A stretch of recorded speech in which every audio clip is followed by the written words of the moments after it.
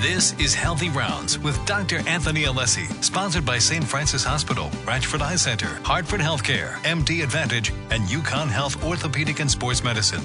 Healthy Rounds provides general information regarding medical conditions and diseases. The information is not intended to create a doctor-patient relationship. You are encouraged to consult your own medical provider for advice that applies to your own medical care. And now, Dr. Anthony Alessi on WTIC, News Talk 1080 and WTIC.com. Welcome to Healthy Rounds, the show that provides you with up-to-date medical information, and we answer all of your health questions. I'm your host, Dr. Anthony Alessi, and it's great to be with you today on this Saturday morning. I was looking over some of my notes, and as we prepare for this 42nd consecutive program, in terms of early on in the pandemic, I talked a lot about offense and defense. And since we're getting ready for football playoffs, I thought it was time we reviewed where we are in this battle against the COVID-19 virus. The first thing you learn in sports is to always respect your adversary. And clearly, the COVID-19 virus has been our adversary, but I'm not so sure we've had enough respect for it. But the numbers show that we should. We have over 415,000 Americans dead from the COVID-19 virus. We're well on our way to 500,000 dead Americans. We're now dealing with the new variant. In Arizona, they're saying that 1 in 7 new cases is in a child. So previously we thought, well, it doesn't affect children, thank God. Well, this new variant does. It affects children under the age of 12. So we need to have respect for our opponent. Now, until now, we've been playing all defense. And let's talk about defense, right? Because it's like football. When you get an offense, that doesn't mean you forget about your defense. The defense is identification, isolation, contact tracing. We talk about it a lot here. Identification is testing. We're a year into this battle, and we still don't have point-of-care testing. Point-of-care testing is just what it says. It's testing you can do and get a result right at the point where you give care.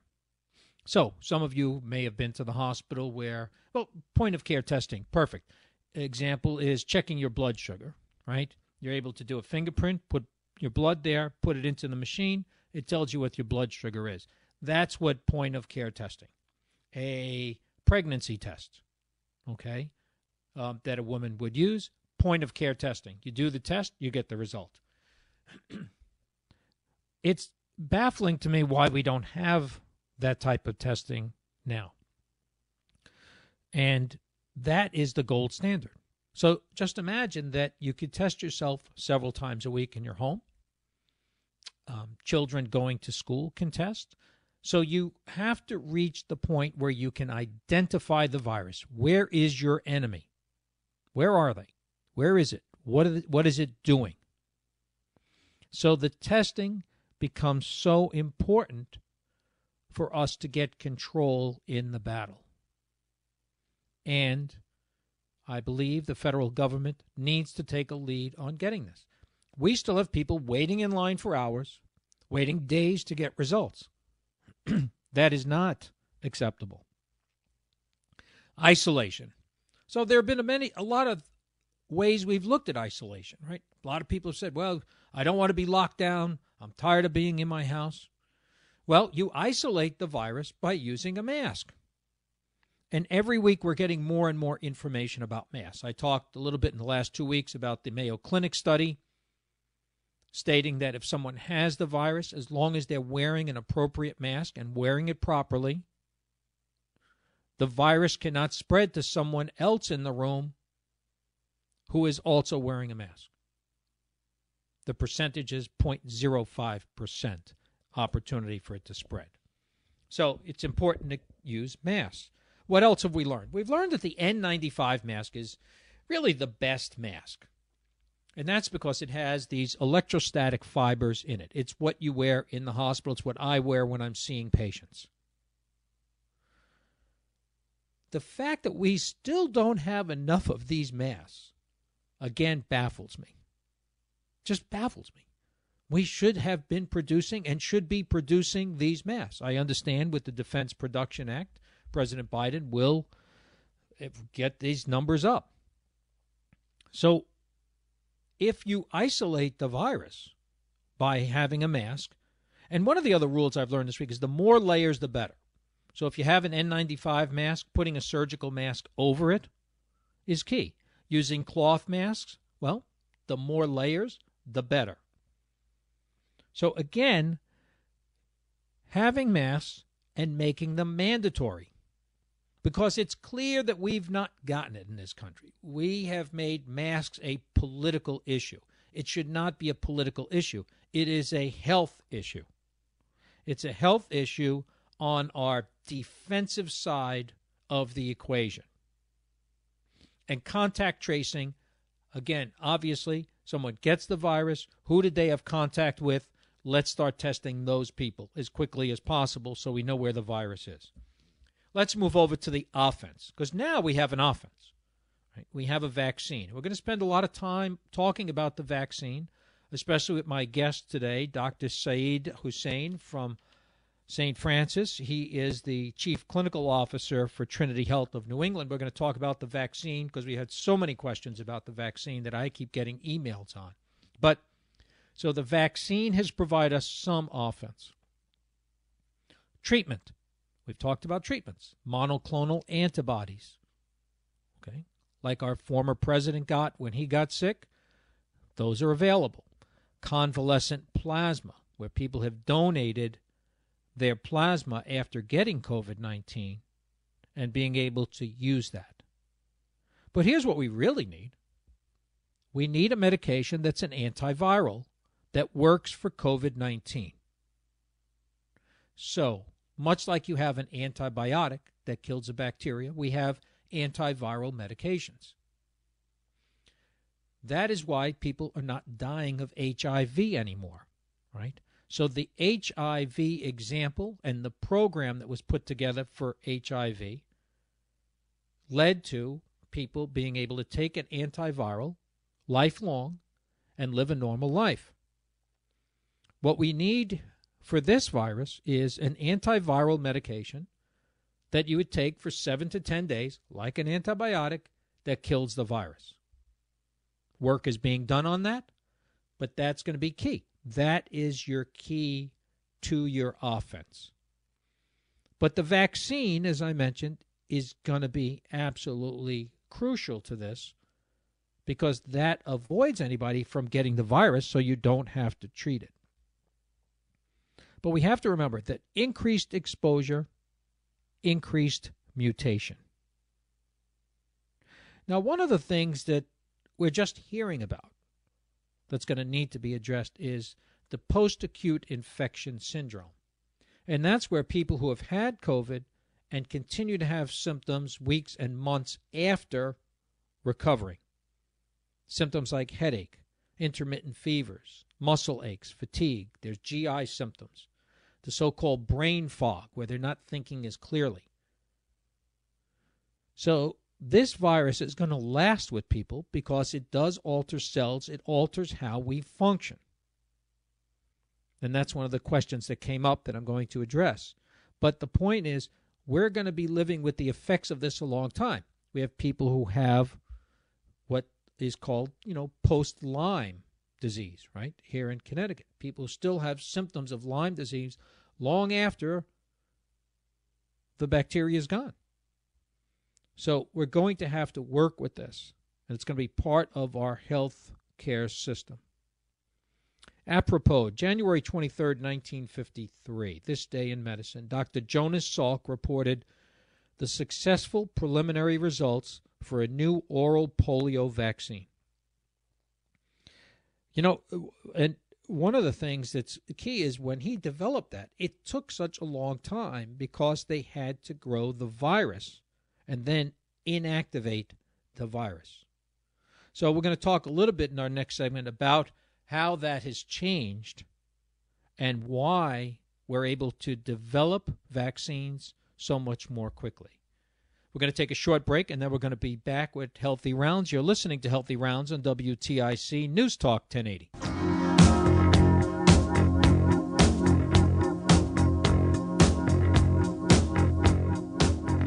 Your host, Dr. Anthony Alessi. And in this segment, I'll be happy to take questions at 860-522-9842 and 1-800-966-9842. You can reach me anytime during the week at info@alessimd.com. So many of the questions I've gotten center around the fact that people are hesitant with this vaccine because they think it was rushed or developed quickly. As I mentioned right before the break, in the past, you had to grow the virus, typically in eggs, and then you had to deactivate the virus in order to use it as part of the vaccine. We don't use the virus as part of the vaccine anymore. And in this new messenger RNA technology, it has not been quickly put together. What we have done, as I've explained in the past, is we've created a chassis, a structure, a platform that you can alter based on the type of infection you're trying to avoid, the vaccine you want to create. The new technology for SARS and COVID-19 started in 2003 when we had SARS-CoV-1, as you'll remember. So Pfizer, the CDC, the NIH, and the University of Pennsylvania were working on a vaccine for COVID-1 when COVID-2 came out. So we had a real head start on putting this vaccine together. So it brings me to one of the questions I had this week, which I thought was great. One of our listeners said he had a coworker who doesn't want to get the vaccine. And basically he felt it's taken years to develop other vaccines like the flu shot, and the flu shot just adds antibodies to your body and attacks the virus. His fear is that the COVID-19 vaccine will not only develop antibodies, but it will get into your cells. So let's back up a little bit, and I think it's important that we talk about this. As I mentioned, the new messenger RNA vaccines certainly have taken a while to develop, and I think we've addressed that. You have a platform and you change things. But I think the other issue is, and here's the misinformation here that your coworker has, is that it's the virus that enters your cells. Don't forget, a virus cannot live independently. It's not a living thing. So it needs a host. So when it gets into your body, it attaches to a cell by these so-called spike proteins. And the spike proteins essentially tear open the cell and let the virus inject its contents into your cells, now replicating into your cells. So it's the virus that gets into your cells, and that's why we're so concerned that the virus will alter your genetics and cause these long-term symptoms. The vaccine doesn't go into the cell. Much like the flu vaccine, it creates antibodies against the spike protein, the dagger that goes into your cell. That is what it is attacking, thus making it very difficult for it to enter your cell and impossible. And without a host, without a cell, the virus dies. We're going to take a question. We have Rich in Westfield who's on the line with the question about the vaccine. Rich, you're on. Hello. Really, your comment about preventative medicines or the possibility of them. After I get done, if you happen to know what the current J&J, Johnson & Johnson medication is that they're attempting to get approval for, I think that's a preventative medicine. I think Johnson & Johnson is hopefully about to be coming out with a preventative medicine. But that would be after I'm done. The other thing I would like to say is I would be interested, and I can't believe it hasn't been done by now, if all of the warehouses and retail stores that either store or sell chlorine, if the employees, the people who are there on a regular basis, have been tested, if any of them have ever been tested positive for COVID, I'm willing to bet that the answer would be zero, not. And bleach is made from chlorine, is it not? Oh, absolutely. Okay. That's why I'm curious as to why you think that in terms of, are they washing with it? Beer that was being promoted way back Sure. in the beginning was made from chlorine Sure. and or bleach, and Yeah. then it got poo-pooed and pushed to the back and as a preventative. Great question. Great question. Well, what's even greater is I'm 71 years of age, and 71 is the new 41, believe me, if you're in reasonably good health. So I'm not old, but I am 71. For the past year, approximately, and I don't recommend anyone do this. I'm not a doctor. I'm just telling you what I have been doing, and I've tested negative for COVID twice since October. Every now and then I'll take the Clorox bleach bottle and I'll shake it up and I'll take the cap off and just give a whiff. Just breathe it. Just take a whiff of it, hold it in for a few seconds and let it out and do it one more time. And I've been COVID-free. And that's what I do. I'm not going to say I think everyone should do it. But no, I don't think anyone should do it, actually, Rich. Why not? So, because inhaling high doses of chlorine is toxic to your nasal passages. But we're going to disconnect, and then and I'll address both of your questions, only because we get a little confused. But listen, thank you for the call. I think that's a great point. You've raised some interesting points. So with regard to chlorine, bleach we felt was great for people washing. So in Haiti, at the mission where I work, at St. Luke Foundation, we've been issuing people little baggies of chlorine to mix with water so they could wash their hands. What we subsequently found out is that the virus itself is very vulnerable to not just chlorine, but any soap, even just really warm water. So this is not a very resistant virus. Now, chlorine, something you have in a swimming pool, in various amounts, like anything else, will kill a virus. Inhaling large doses of chlorine, like people who, some people drank chlorine and thought this was going to be a good way of purifying their bodies, only did damage to themselves. Inhaling chlorine is an irritant. Anybody who owns a swimming pool, who's worked around chlorine and had to put those tablets in the water, and all of a sudden you get this kind of whiff of it, you start sneezing and coughing. So let me urge everyone that is not a good plan. Okay? We don't need that right now. And I think that the Johnson & Johnson issue, Johnson & Johnson has been working on a vaccine. I do not have any indication that they have worked on a treatment as of now, but that may be the case, and the caller may have some other information other than that. But again, I warn everybody to not just start with the home remedies. I think we're past that, the infrared light and things such as that. Another thing that comes up is, okay, how safe am I with the vaccine? And people have asked us all the time. Can I go to a meeting? So say people at work, we're all in a meeting, and can we all meet without a mask? And the answer is yes.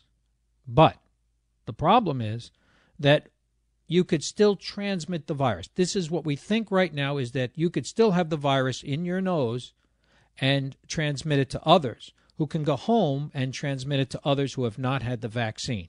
So that's why, even if you have had the vaccine and you have sufficient immunity, you should still be wearing a mask.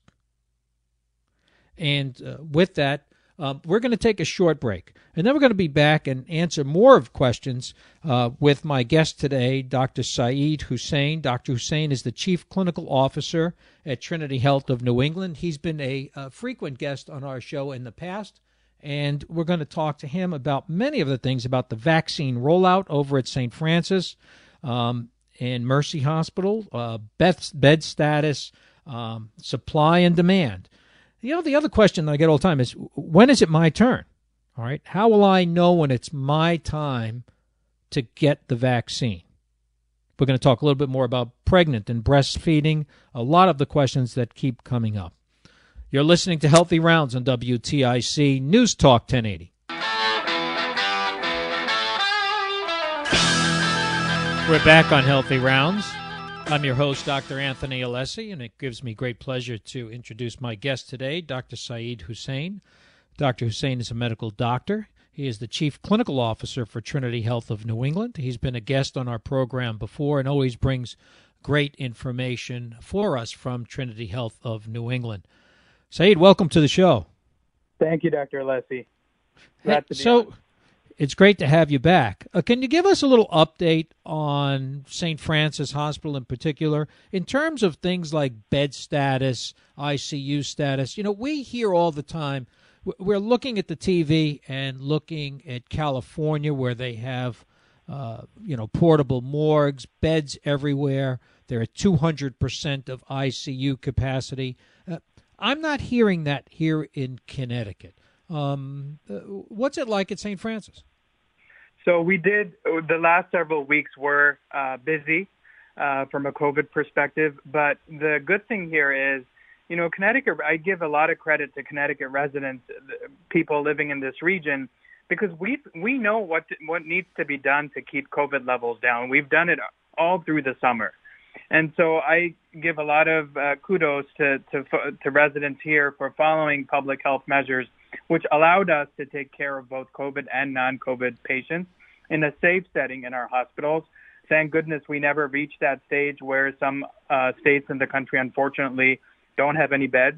We did make plans, though, in case it ever reached that point of how we would convert alternative areas in the hospital to take care of patients, but it never came to that. In fact, one thing I'd like to point out to folks is we're just a few percentage points in terms of how busy we've been these last few weeks compared to last year's flu season. What's really been different this year is flu has been minimal across the country, so that's helped. Now we've had numbers much higher from an inpatient setting due to COVID, but it almost balances out, at least in this region.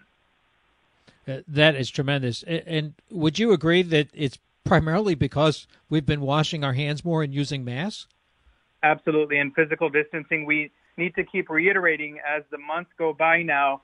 In the months to come, it's important. It's critically important. We continue those measures. We see the light at the end of the tunnel in terms of the vaccine, but until it's rolled out to the rest of the country on a much larger scale and more people get vaccinated, it's important we stick to those public health measures because we will end this pandemic.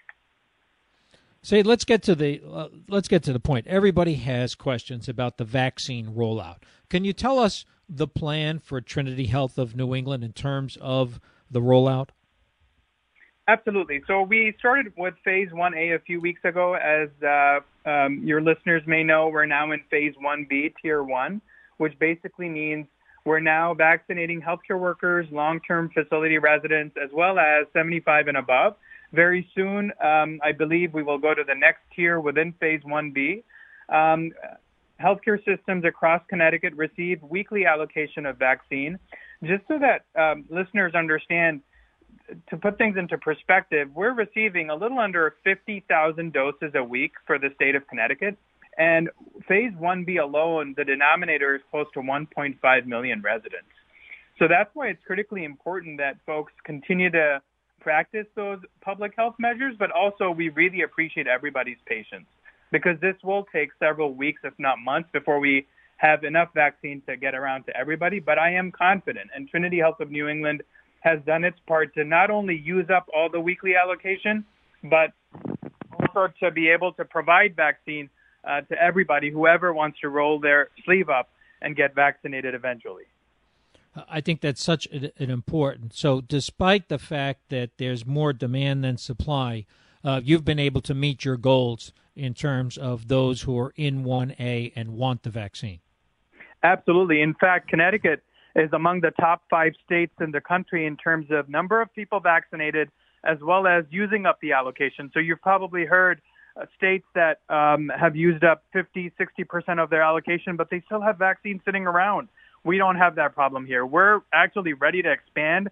We're ready to go into the community and open up new vaccine clinics. The only rate-limiting step for Trinity Health of New England at this time is supply of vaccine. The other question that comes up nationally, and I'm not hearing it as much here in Connecticut, is having the availability of vaccinators. So people who have licenses, physicians, nurses, and others who can give the vaccine. Has that been an issue for you at Trinity Health? No, actually, it has not been an issue. We are blessed to have had such an amazing response from community organizations, from our academic partners such as Quinnipiac University, medical students, nursing students who are volunteering their time, clinical faculty, retired docs and nurses who've all lined up to say, we want to help you guys out. So it's been tremendous. I guess one of the questions that always comes up to me, when is it my turn? So we know that you've already addressed 1A. We're into 1B, being 75 and older. But people are sitting home saying, all right, when is it my turn? And how will I know it's my turn?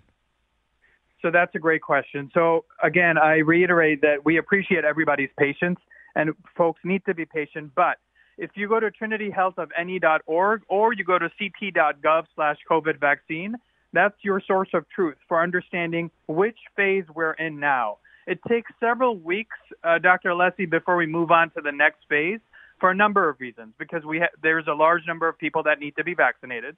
So logistics related to that, but also more importantly, supply of vaccine. Now, we're really encouraged with the new administration's focus, rightly so, on the pandemic, on vaccine manufacturing, ramping that capability up, because Trinity Health is on board with masking for 100 days as well as 100 million doses within 100 days.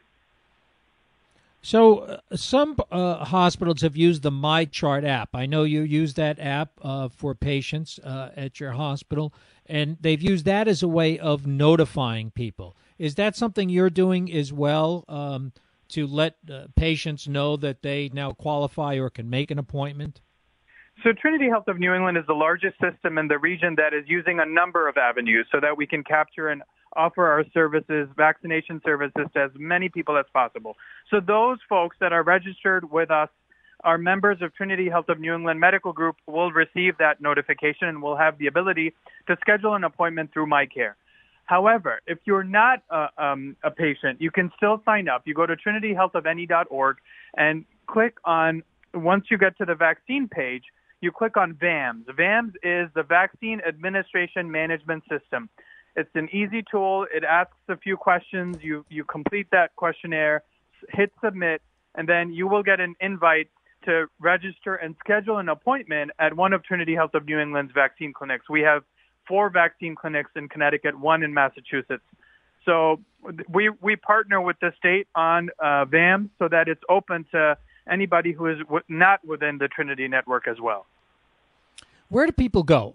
Where you said you have community clinics, but specifically, where are you distributing the vaccine? I'm sure at the hospital itself at St. Francis and at Mercy, but what other places will people be going to, or are they going to get the vaccine? Sure. So St. Francis Hospital is home to our largest vaccine clinic. We also have vaccine clinics at Johnson Memorial Hospital in Stafford Springs, St. Mary's Hospital in Waterbury, and Mercy Medical Center in Springfield, in addition to another location for the medical group in Prospect, Waterbury area. Okay. We're going to take a short break. Then we're going to be back with my guest, Dr. Saeed Hussain, the Chief Clinical Officer for Trinity Health of New England. We've got questions about the vaccine, what's coming in terms of vaccine, And I have a few questions from listeners that I want to pose to Dr. Hussein. You're listening to Healthy Rounds on WTIC News Talk 1080.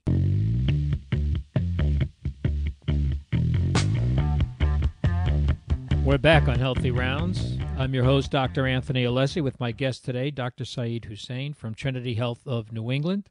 Well, Saeed, Caitlin Rocheleau over at St. Francis, your very capable public relations expert, sent me over the direct link of trinityhealthofne.org/appointment, and that'll bring folks directly to making an appointment, so we can get that out there. Saeed, I'm going to give you a clinical scenario. Are you ready for this one? Sure. All right. So we have a regular listener who texts me and who emails me regularly, and I know this is on her mind, and it's on a lot of people's minds.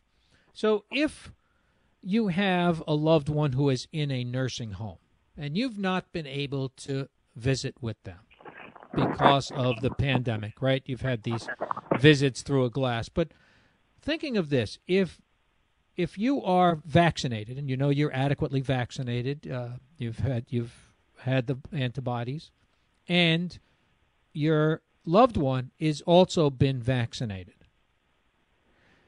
can you go to the nursing home and visit with them under the situation that you wear a mask? Your loved one wears a mask until you get into a private room with them. Can you hug your loved one? Because I think that's what people really want to do. Would that be safe to do? Eventually, once we reach a stage where folks have been vaccinated with both doses, they've waited 2 weeks after the second dose, I believe we will get to that point. My only concern with this scenario is, remember, this vaccine is very effective, but it's not 100%. It's 95%. Granted, it did prevent severe clinical disease in individuals, but also a note that I remind folks is, out of the pandemic, the most impacted have been the elderly above the age of 75. They've had the lion's share, unfortunately, of mortality and severe disease. So ultimately, I believe we will reach that stage, but we're not quite there yet. Okay. All right. I wanted to clarify that. Another question I get often is regarding pregnancy and breastfeeding. Should a pregnant woman or a woman who is breastfeeding receive the vaccine? Great question. So let's look at the facts. So it is true, pregnant women and breastfeeding women, per standard protocol, were not included in either the Pfizer or the Moderna studies. But I'd like to remind listeners or mention to listeners two different buckets. One, let's look at the facts from this pandemic related to the virus. So we know when pregnant women come down with severe COVID-19 disease, they're 5 times more likely to end up either intubated or in the ICU compared to a female in the same age group. They're also likely to have preterm birth. They're also likely, there's a higher chance of them not making it with a higher mortality. But if you look at the vaccine bucket, this is not, both Moderna and Pfizer are not live vaccines. So theoretically, there's no risk for the vaccine to cross the placenta into the fetus. Moderna, when studied in rats, gestational rats, didn't really have any developmental abnormalities that were seen. One thing related to the Pfizer vaccine I'd like to point out, there were women of childbearing age that were included in the study. 23 of them, in fact, did become pregnant. 1 lost a baby, but that was in the placebo arm, not the vaccine arm. So the CDC and other national medical organizations do recommend, if it's your turn to roll up your sleeve and you happen to be pregnant or breastfeeding, you may choose to get the vaccine. Okay, that's great information. Here's something very basic, I guess, and people must be asking themselves, who pays for this? When you get the vaccine, is somebody going to send you a bill? No, there's no bill associated with the vaccine. Is that just here in Connecticut, or is that nationally? That's nationwide. Okay. All right. I want people to understand that because I think it's pretty basic. Next question is about the Moderna or the Pfizer vaccine. And I know this has happened to at least several people and someone in my family. They've gotten the first dose of Moderna, Okay, but the second visit is not scheduled back for 5 weeks instead of 4 weeks. Is that acceptable? So that's an interesting scenario. The CDC did come out with a revised regulation, I believe yesterday, which allows in exceptional circumstances to extend that period for up to 6 weeks. We still would like folks to continue doing the 4 weeks for Moderna and 3 week interval for Pfizer, but in exceptional circumstances, yes, it may be extended for up to 6 weeks.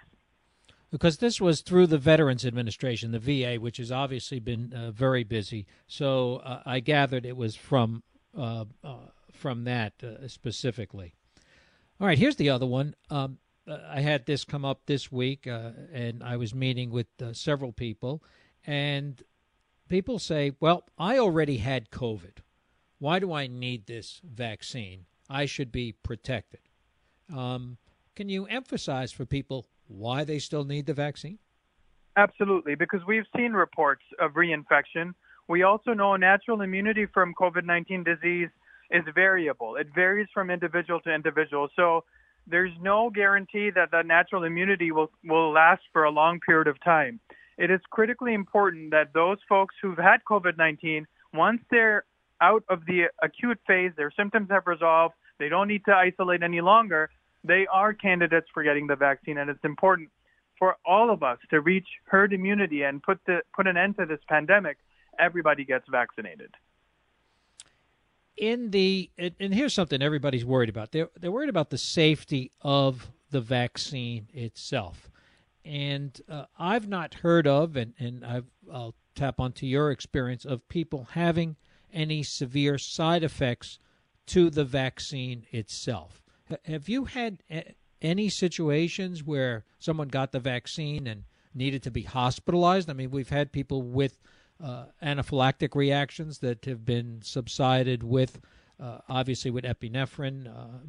But have you seen any severe side effects to the vaccine? So we have not seen any individuals that have come down with severe side effects. We have not seen anybody who required hospitalization following the vaccine. Remember now, there are millions of people who have received one, if not both doses across this nation. Both studies from Moderna and Pfizer showed an incredible safety record for the period of time that we were able to analyze data. A lot of people ask me or tell me that they're going to wait to see what the quote-unquote long-term side effects are. And I remind people that long-term side effects, especially when it comes to vaccines, are seen within 6 to 8 weeks of vaccine administration. That's why the FDA asked both Moderna and Pfizer, and indeed others in the near future, to provide data for a minimum of 8 weeks after vaccine administration, so we can look at any safety events. And there weren't any safety events. Yes, there were mild to moderate side effects that resolved within 24 to 48 hours, but no serious safety events. The question people should be asking are, what are the side effects and long-term effects of getting the virus, which we know can be quite severe, especially when it involves death. Absolutely. The next one is one that comes up in terms of people who are immunosuppressed or taking immunosuppression drugs. Many people who have arthritis are taking immunosuppressants, maybe some weekly methotrexate or something of that nature. Are they in any danger? So it is true that these individuals were generally not, we don't have safety or efficacy data related to immunocompromised individuals or those on immunosuppressive therapy from either the Moderna or Pfizer study. But we also know that these individuals are particularly high risk for severe COVID disease.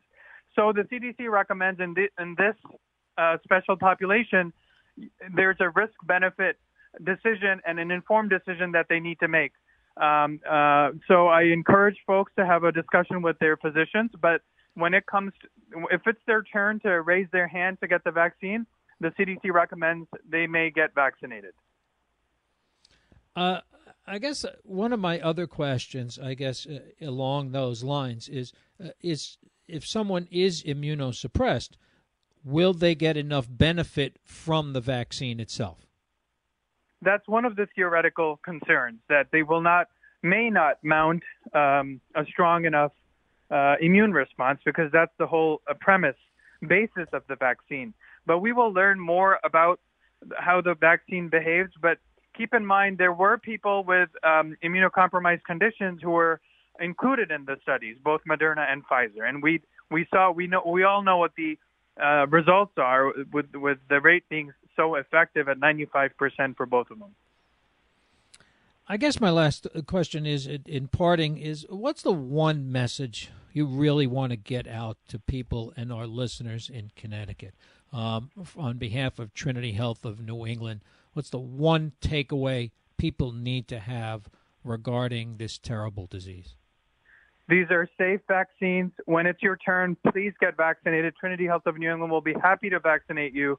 And in the meantime, please stick to public health measures so we can keep our COVID-19 cases low and go back to where we were during the summer period, where we were among the lowest in the nation. Dr. Syed Hussain, thank you. Thank you again for sharing your time with us here, and thanks for all you're doing over at Trinity Health of New England to keep our citizens safe. Thank you very much. Thanks for having me. Thanks for coming on. That was great and great information. I think we've hit most of the questions that have come up, and if you have more questions for me, you can email them over to me at info@alessimd.com. You could also get today's podcast, the Healthy Rounds podcast, wherever you get your podcasts, at radio.com or Apple. Next week, we're going to be spending more time talking about the vaccine. There are so many questions that come up. And I think now that we're hearing more and more about the Johnson & Johnson vaccine and the AstraZeneca's vaccine, there's talk that these are just one injection. They don't need to be stored in really low temperatures. And also, the fact that these may also prevent you from spreading it, which is something we really want to get to if we're going to defeat this virus. So many thanks to our studio producer today. Joey Burgoyne's been on the board. Jeff Chandler is in charge of sales and marketing for Healthy Rounds. And as I said, next week we're going to be talking more about the vaccine itself and its overall health implications to our community. Next up on WTIC is Garden Talk with Len. Until next week, this is Dr. Anthony Alessi. Please stay healthy. This has been Healthy Rounds with Dr. Anthony Alessi, sponsored by St. Francis Hospital, Ratchford Eye Center, Hartford Healthcare, MD Advantage, and UConn Health Orthopedics and Sports Medicine. Be sure to tune in next Saturday morning at 11 for more Healthy Rounds on WTIC, News Talk 1080, and WTIC.com.